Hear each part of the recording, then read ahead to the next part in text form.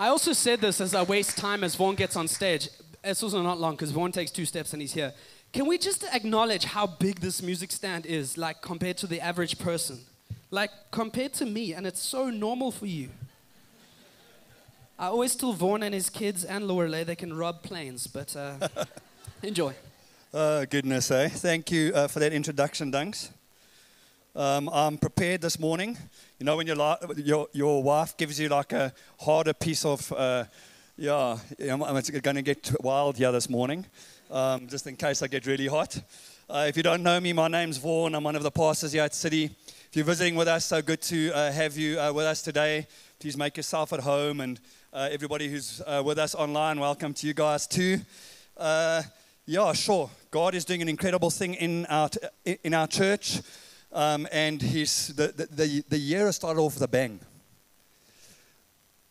As we were busy worshiping earlier on, I had this picture, and I don't know how many of you have been to the bush, but it's a place where you can really slow down. Slow down, and you're trying to spot that leopard that James is like feeling at you on the front row. You can spot that leopard, that lion, whatever. But I felt God gave me this picture. So I want you just to close your eyes for a couple of moments. It's so good for us to actually slow down. I feel like there's some of us that have been waiting for God or on God for different things.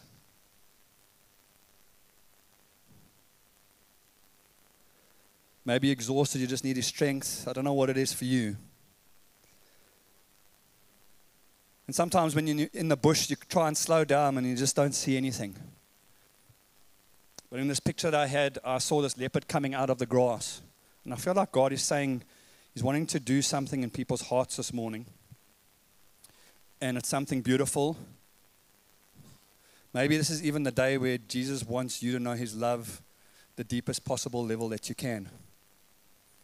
Alvira had that word right at the beginning about something beautiful. God's wanting to do something beautiful in your life today. He's not afar off. Just slow down from the rush of getting to church and just speak to Him for a couple of moments. Say, Lord, I want to hear what it is that you want to say to me today.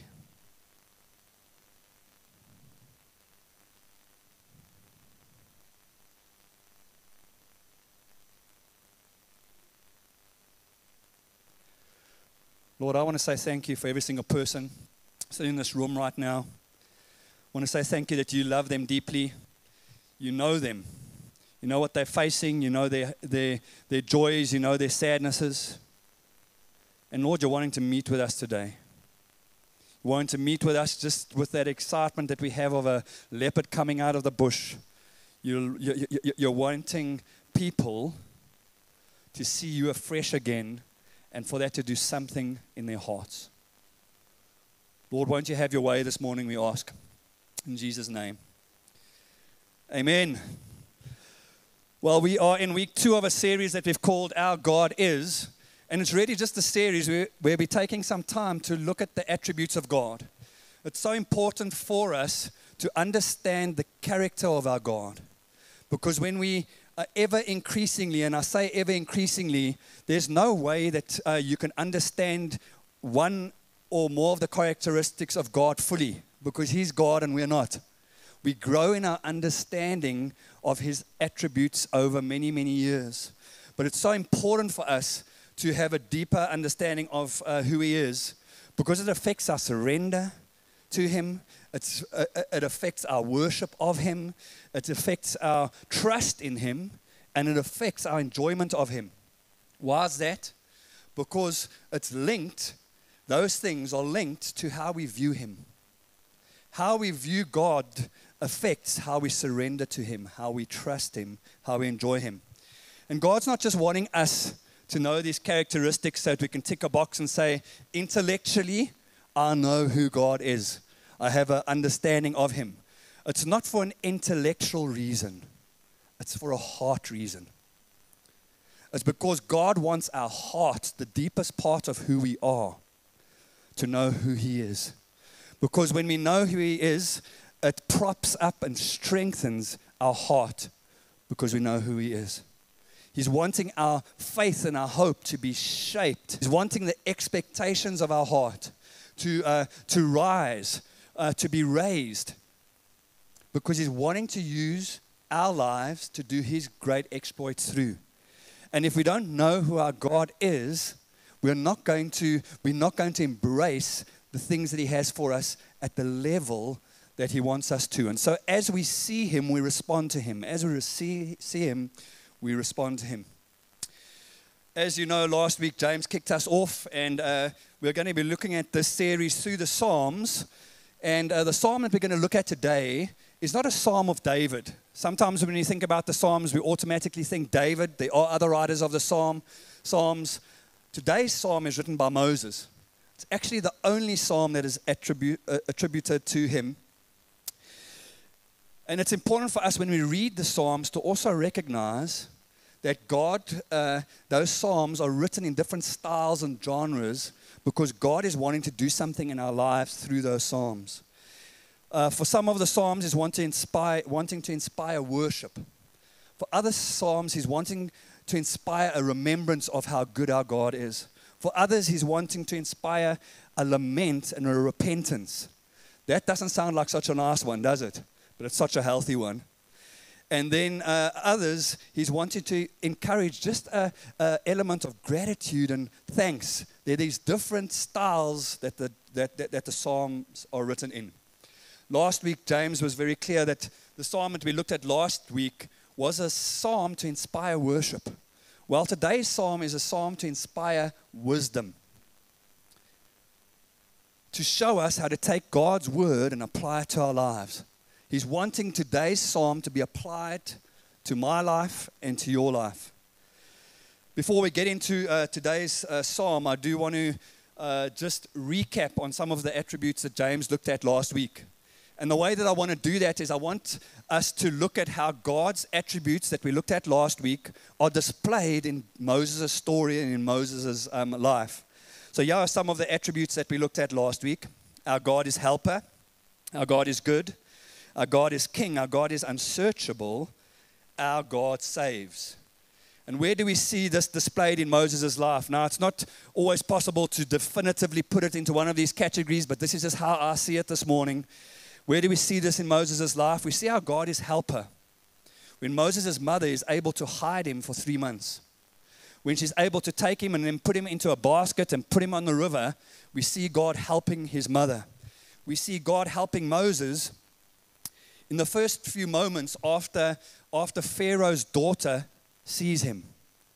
She sees him in this basket, and she immediately says, I know this is a Hebrew boy, which technically meant that she should have taken this boy and thrown him into the river, because Pharaoh, her father,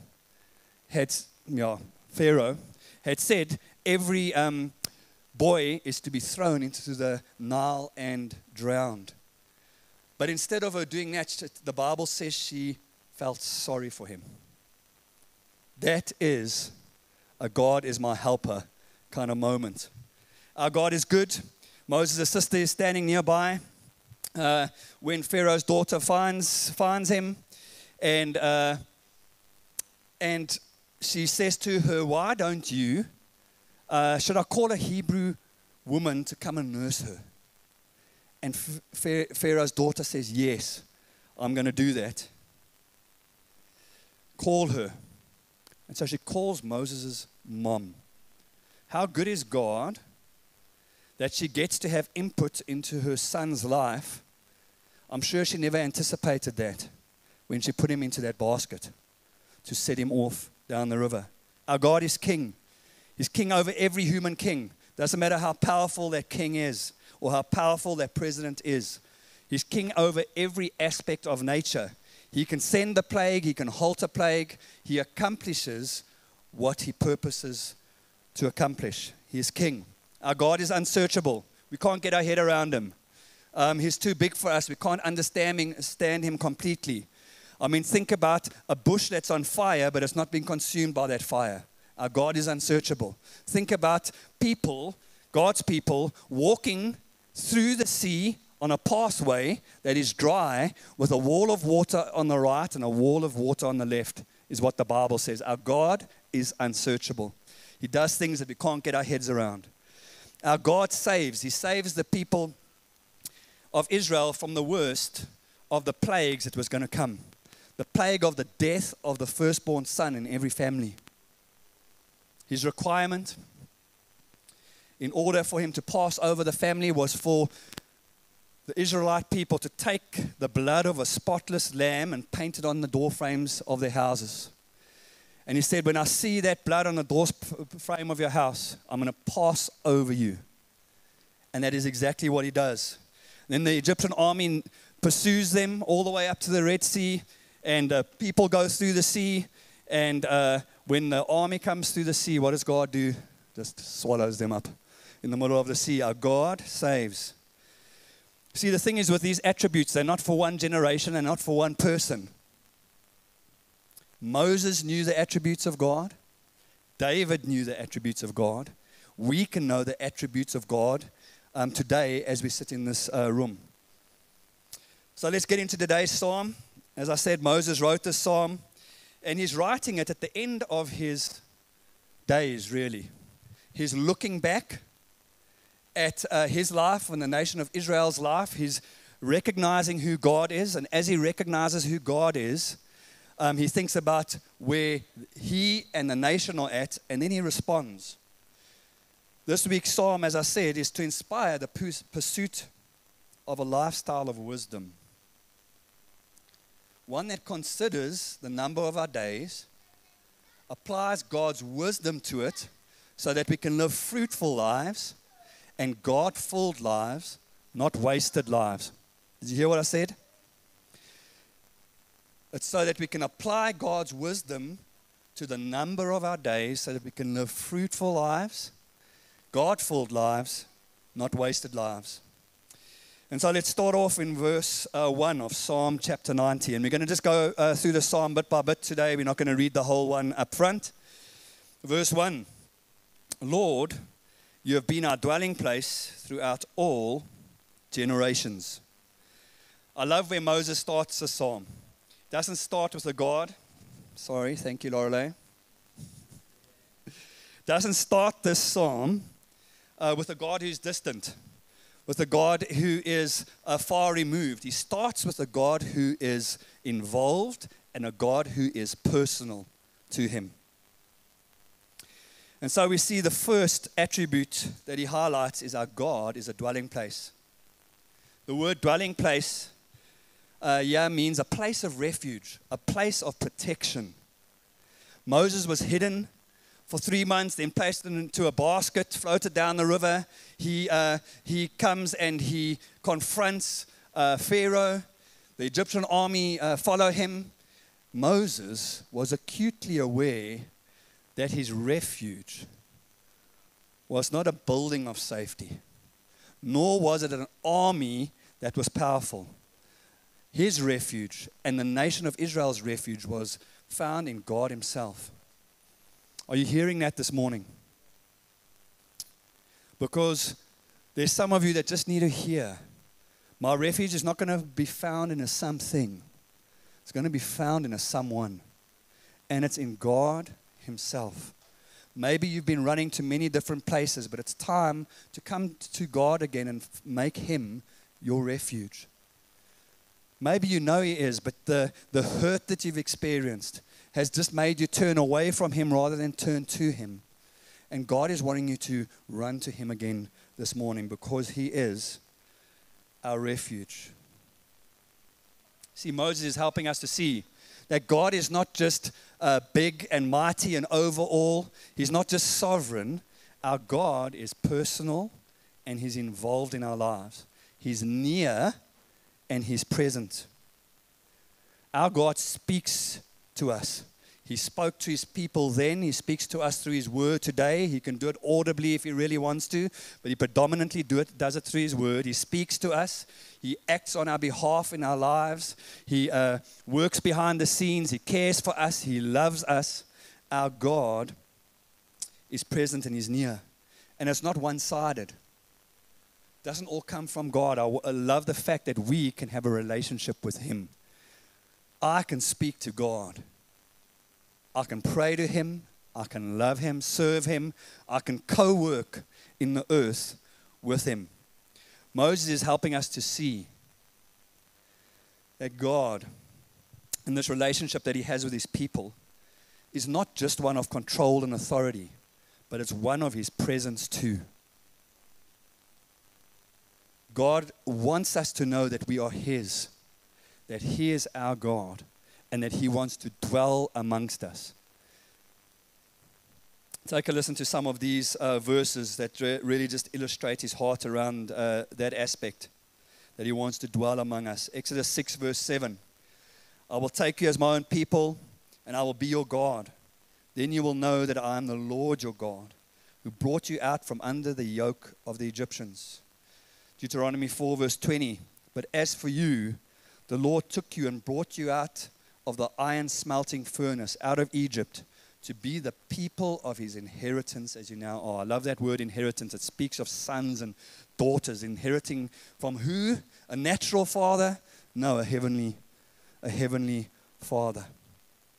I wonder what furnaces God might have taken you out of.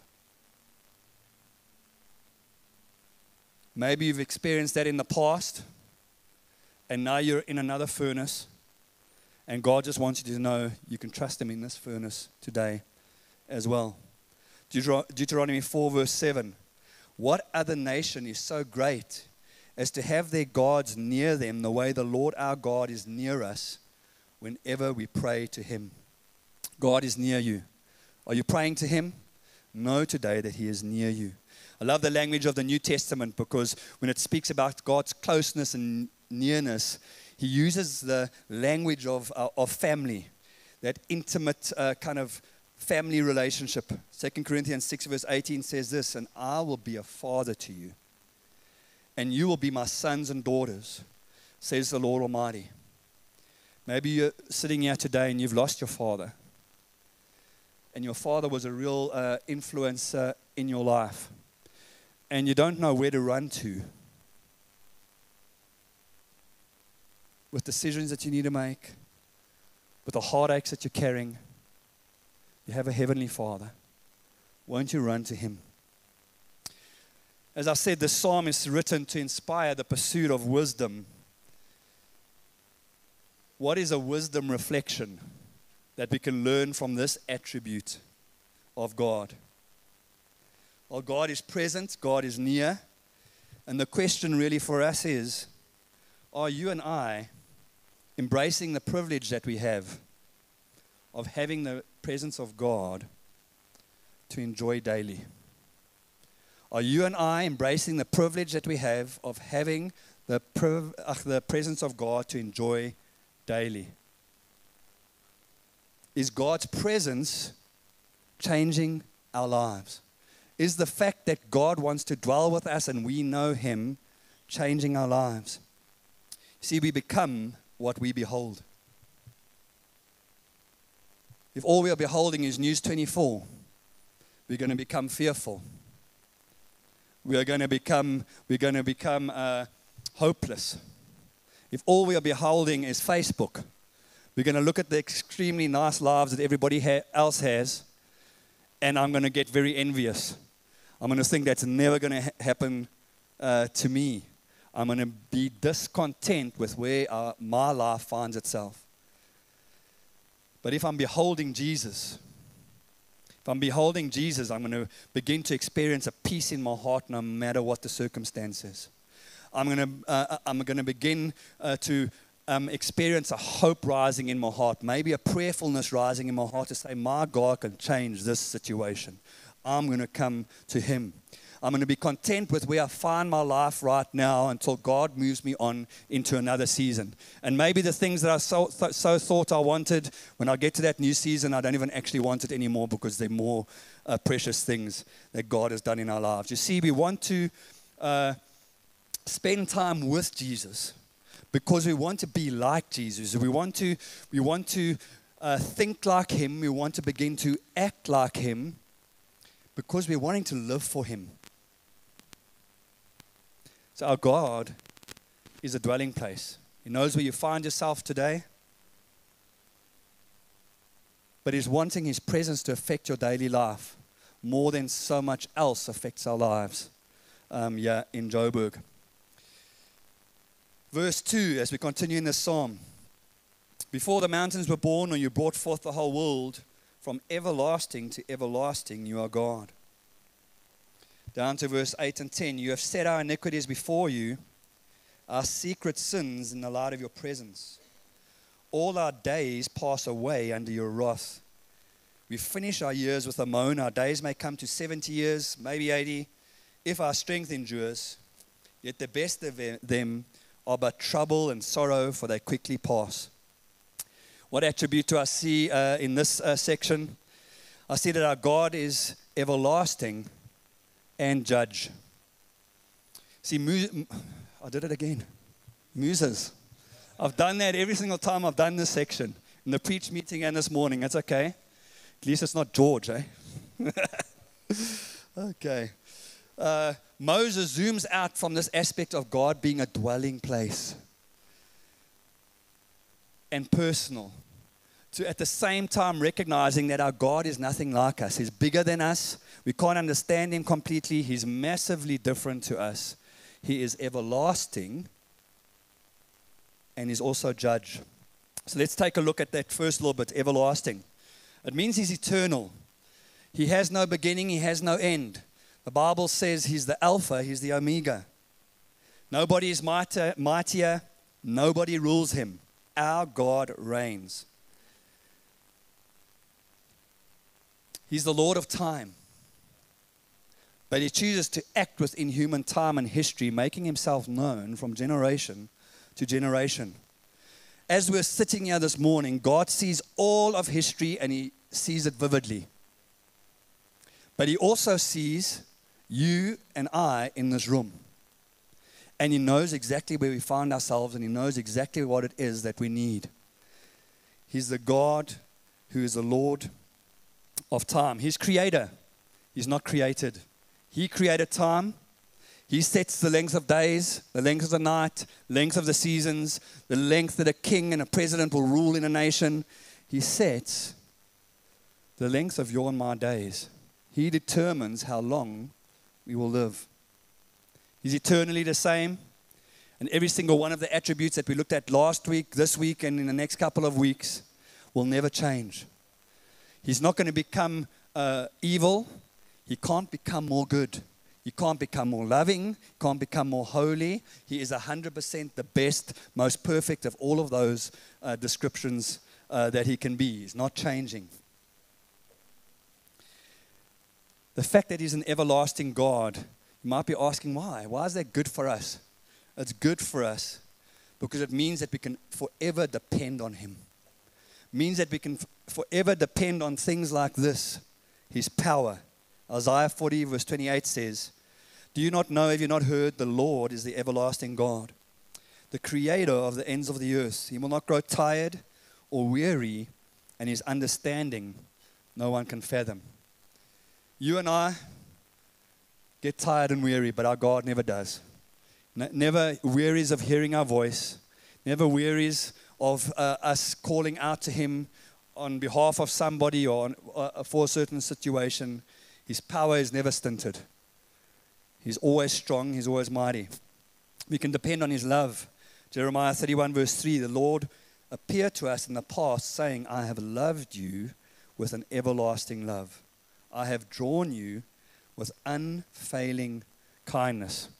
I love this aspect of God. He has an everlasting love towards us. Wonder if you thought about that. Sometimes we think, when I become a Christian and a child of God, that's when I get to experience His everlasting love. But as I've spoken to people over the years, either in a counseling situation or sometimes just hearing their story, often they will reflect on, God was loving me long before I even wanted anything to do with Him. I've heard people who have lost loved ones, have gone through a challenging situation, and friends have cared for them, prayed for them. Neighbors have brought meals and prayed for them. And through those things, now in hindsight, this side of all of that happening, they recognize that God was already beginning to love them then. And actually, God was loving them even before those people did that, because that is just who God is. We can also depend on his refuge. Deuteronomy 33 verse 27 says, the eternal God is your refuge, and underneath are the everlasting arms. He will drive out your enemies before you, saying, destroy them. Isaiah 26 verse 4, trust in the Lord forever. For the Lord himself is the rock, eternal. You can depend on his mercy and truth. Psalm 110 verse 5. Don't think this one comes up on the screen. For the Lord is good, his mercy is everlasting, and his truth endureth to all generations. I'm so glad that his mercy is everlasting. I'm so glad his mercy isn't just a little drop, and if you receive that drop, that's it, gone. God's mercy is everlasting. We can depend on his promises. Genesis 17 verse 7. He says, I will establish my covenant as an everlasting covenant between me and you and your descendants after you for the generations to come, to be your God and the God of your descendants after you. Again, you see that aspect of he wants to be our God. He wants to be among us. We can depend on his presence with us. Deuteronomy 31 verse 6. Be strong and courageous. Do not be afraid or terrified because of them. For the Lord your God goes with you. He will never leave you nor forsake you. Are you going into hospital? Are you going into a new work situation? Is there something happening in the school where your children are at, and you're feeling fearful and terrified? I want you to know that God will never leave you. He will never forsake you. Look to him. Rest in him. So it's wonderful to know that our God is everlasting. It's wonderful also to know that when it comes to his everlastingness, if that is even a word, these things that we've just been looking at now, we can depend on him. But what I find interesting is that when it comes to Moses, he doesn't go to any one of these on the immediately. He doesn't go there immediately. You know where Moses goes to? Verse 8 and 9. You have set our iniquities before you, our secret sins in the light of your presence. All our days pass away under your wrath. We finish our years with a moan. Moses is very aware that his sin, the nation of Israel's sin, has come before God. Moses is writing this psalm, and he's actually, him and the nation, the generation that sinned against God in the wilderness, are under God's wrath and judgment. God has said, for that generation that's sinned against me, you will not enter into the promised land. You're going to wander in the wilderness, and the next generation is going to enter into the promised land. Moses was writing this psalm when his life was facing that. See, Moses, who knew the everlasting God who is love and the everlasting God who's a dwelling place,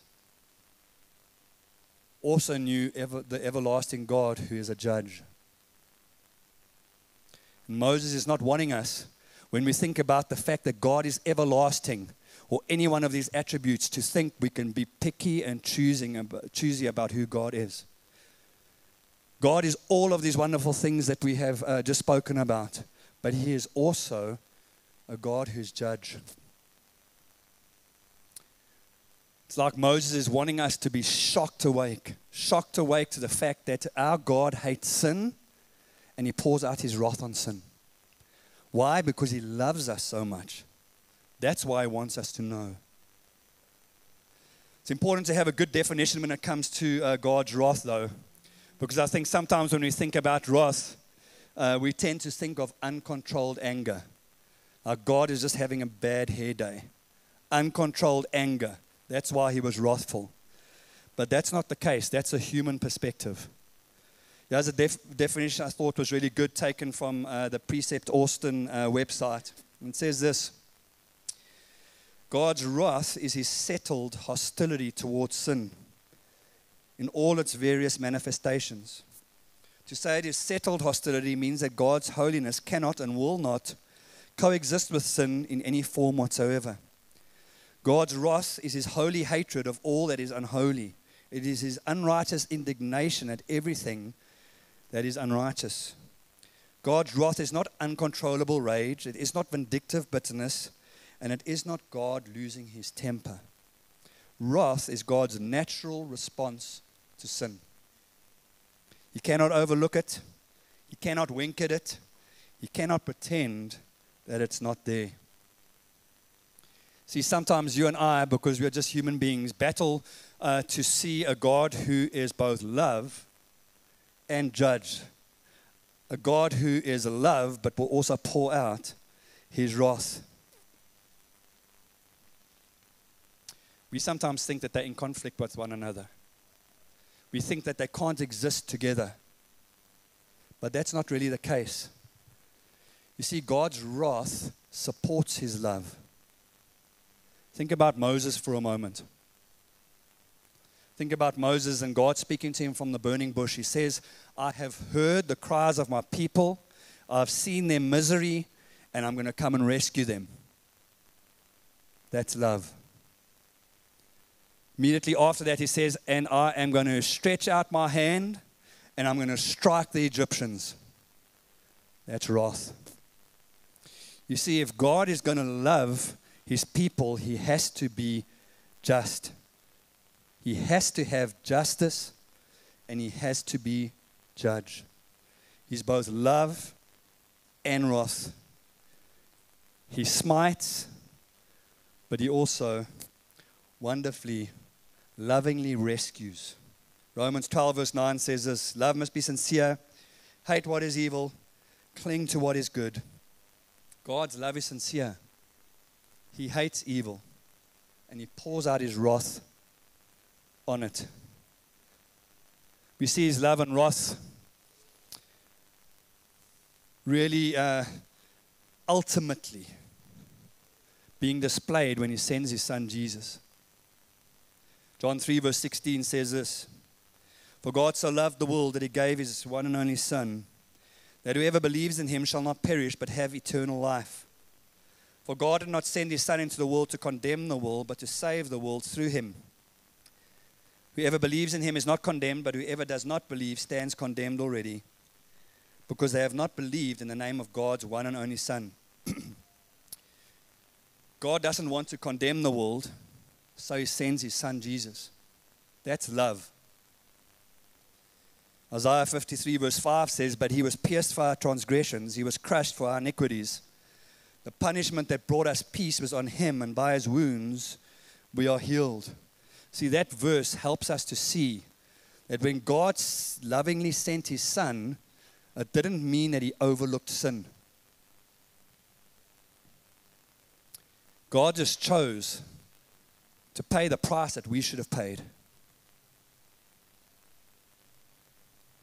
Jesus is the one who endured God's wrath for my sin and for your sin. The wrath that you and I should have endured.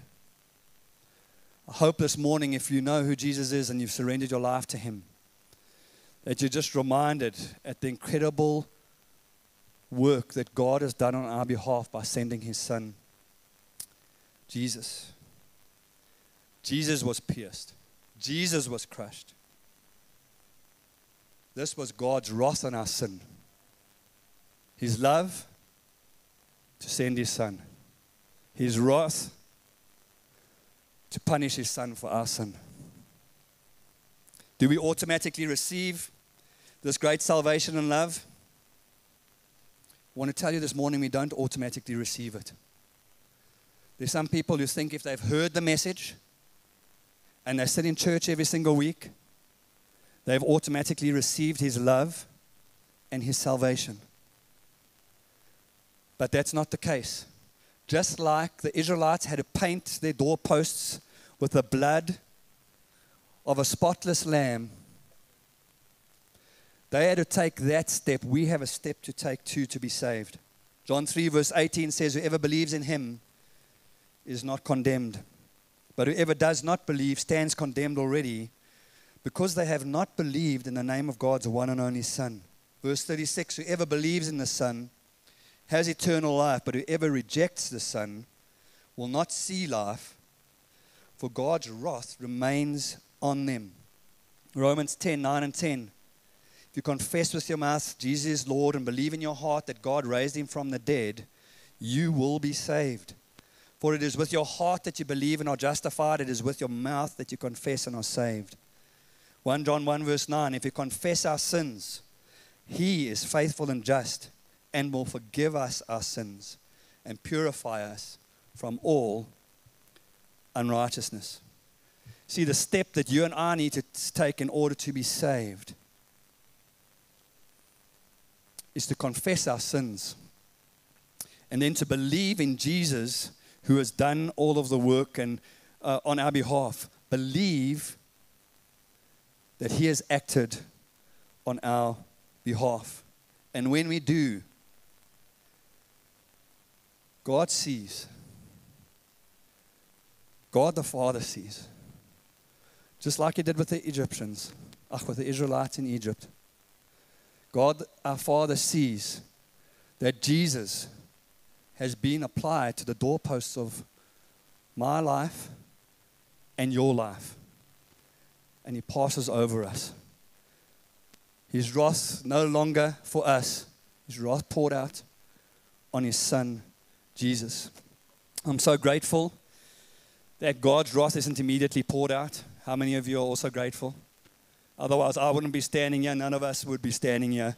If God's wrath was immediately poured out the moment that we sinned, well, hey, none of us would be standing. Psalm 103 verse 8 says this, the Lord is compassionate and gracious, slow to anger, abounding in love. He has to pour out his wrath on sin, but at the moment he is patient. He's gracious, slow to anger. It's the only reason why he hasn't poured out his wrath on you and me. Sometimes when we think of that, we think, okay, well, we'll just not respond to the step that we need to take. Because, hey, God's gracious and compassionate, right? Well, Corinthians says that today is the day of salvation. Hebrews says today, if you hear his voice, don't harden your heart like in the rebellion. And so I want to encourage you, if God is speaking to your heart today concerning, I need to take a step to confess and believe, then do it today. Don't wait for years down the road. You don't know if you'll even get there. Do it today. What is a wisdom reflection when it comes to this particular attribute? When you think about God, you just think about his love, or do you consider his wrath too? Actually, when we consider his wrath, we appreciate his love all the more. Because without God's wrath, we wouldn't understand that he loves us so deeply. But because of his wrath, we understand that he made a choice to make a plan for us. He did it because we could have never done it.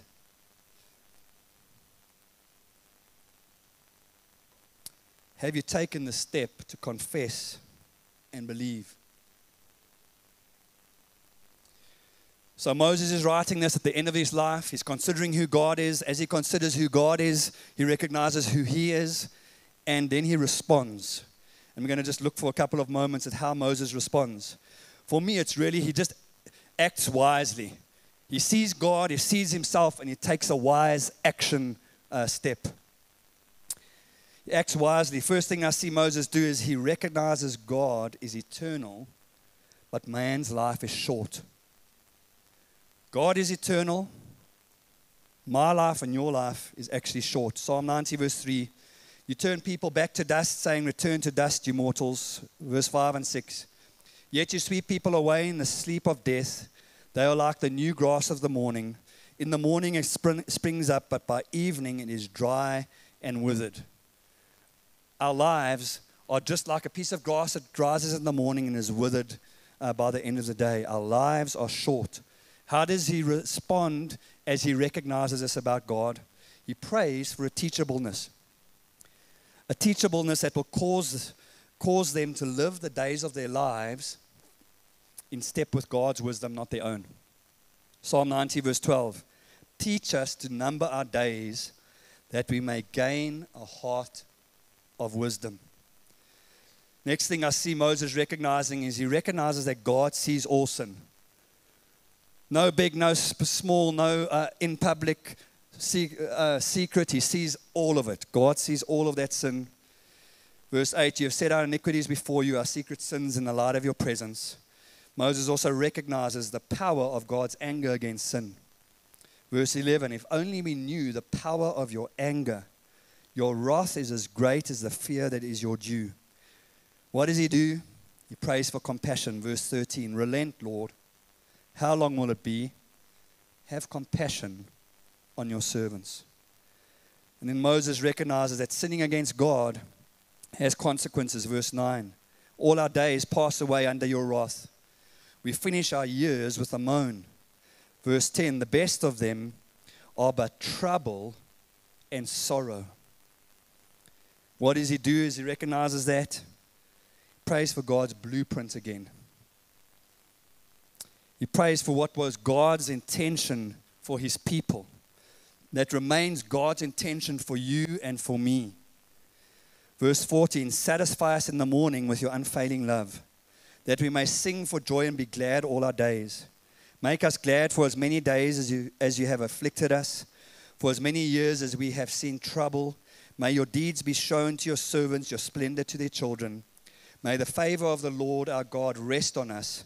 Establish the work of our hands for us. Yes, establish the work of our hands. It's like Moses is done pursuing his own way because it has not got them very far. He's done with the nation pursuing their own way because it has not got them very far. It has brought trouble, it has brought sorrow, and it has left the ends of their lives with nothing more than moaning. Moses instead cries out to God, God, I want to see you almost restore your heart's intent, your original design for us as your people. He prays, maybe have satisfaction in your unfailing love. It's the only place we're going to find satisfaction is in God's love. And when we do, it doesn't matter what day comes, we're going to find ourselves joyful and glad because it's not based on circumstances, it's based on an absolute. God's unfailing love. And then he wants his people to know the deeds of God again. God always wanted the nations to see what it is like to follow him. He prays for the deeds of God to be seen again. And he says he prays for God's favor. That word means beauty to be seen on them. God's beauty is to be seen upon his people again. God's wanting his beauty to be displayed on our lives and through our lives as followers of him. Because there's people that he wants to reach with his love, just like he reached us with his love and forgiveness. He wants the work of his hands to be established. In other words, fruitful and lasting, not temporary, something that's going to last and be fruitful. What's the wisdom reflection? Moses had a lot of time in the wilderness to have God shape his thinking and his desires. As you consider God this morning, as you consider where you find yourself, how are you going to respond to this God? Whose blueprint are you living for? Is it God's or is it yours? The band's going to join me up on stage. And there's going to be a slide that comes up now, and it's really just a passage that we've been looking at this morning. Thanks, guys. I just broke it up into different colors as best as what I could. First little bit is, this is who God is. You've seen a little bit of that this morning. He's a dwelling place. He's everlasting. He's also judge. Maybe you've understood a little bit of who you are, or you know where you find yourself today. You know what's going on inside of your heart. You know where you are located. And in view of who God is and where you're at, what is your response to Him going to be? I'm going to ask you just to close your eyes for a couple of moments. Think about that. Like I say, you know where you're at. Think about those attributes: dwelling place, everlasting. So His love is always there, His power is always there, all of those things. Judge. Where's your life at today?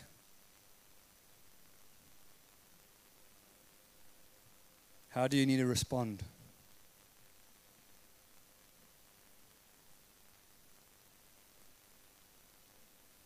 Maybe just voice that to God, not audibly, but just in your heart. Lord, this is who you are. This is where I am. I want to respond like this.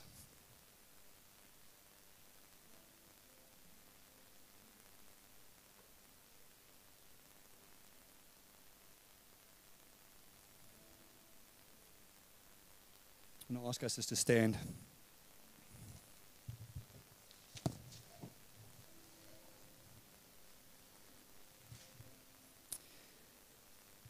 He's a good God. He loves us. He loves you this morning. I want to pray for us. Two groups of people. Those of you that just need to embrace God as your dwelling place today. Then I want to pray for those of us who know we need to just make right with God. We know that we are walking out of step with Him. We're walking in a sinful lifestyle, or we are embracing sin. Maybe we have never entrusted our lives to Him. If someone were to ask you, would God the Father see Jesus on the doorframe of your life?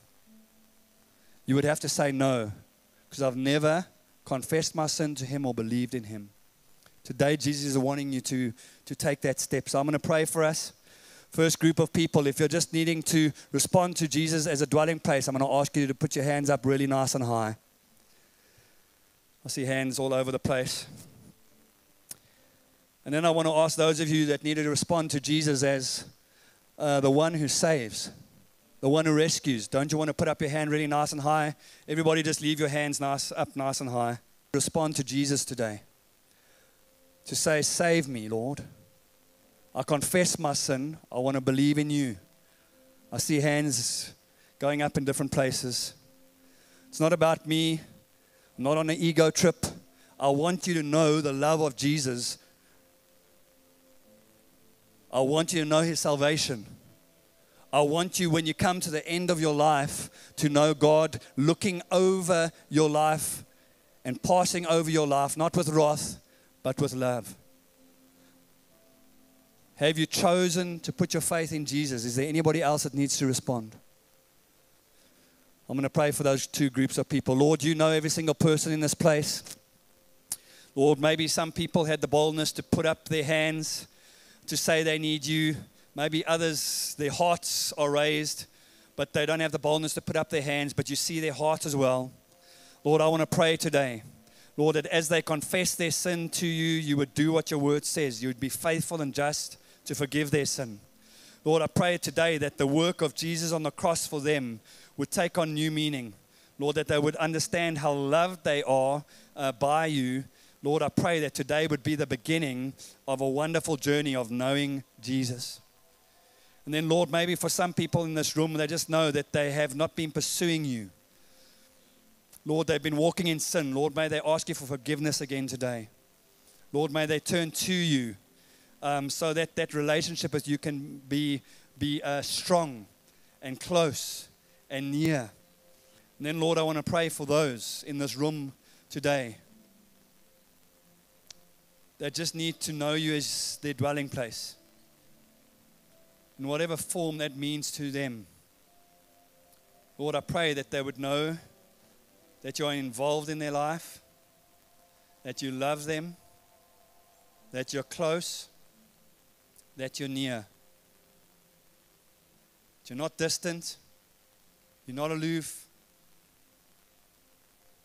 You're not saying, sort us out yourself. Lord, you're wanting to draw near to them because you're their dwelling place. Lord, won't you encourage hearts all around this room, even as we go into a time of worship now again. Lord, won't you encourage hearts because you're the one who is everlasting. You're all of these wonderful traits and the ones that we don't like so much. You're all of it in one package. And today, Lord, we choose to embrace all of who you are because we know every single one of those traits is for our good. And so, Lord, we come before you in a posture of worship to lift up your name. Let us sing, guys.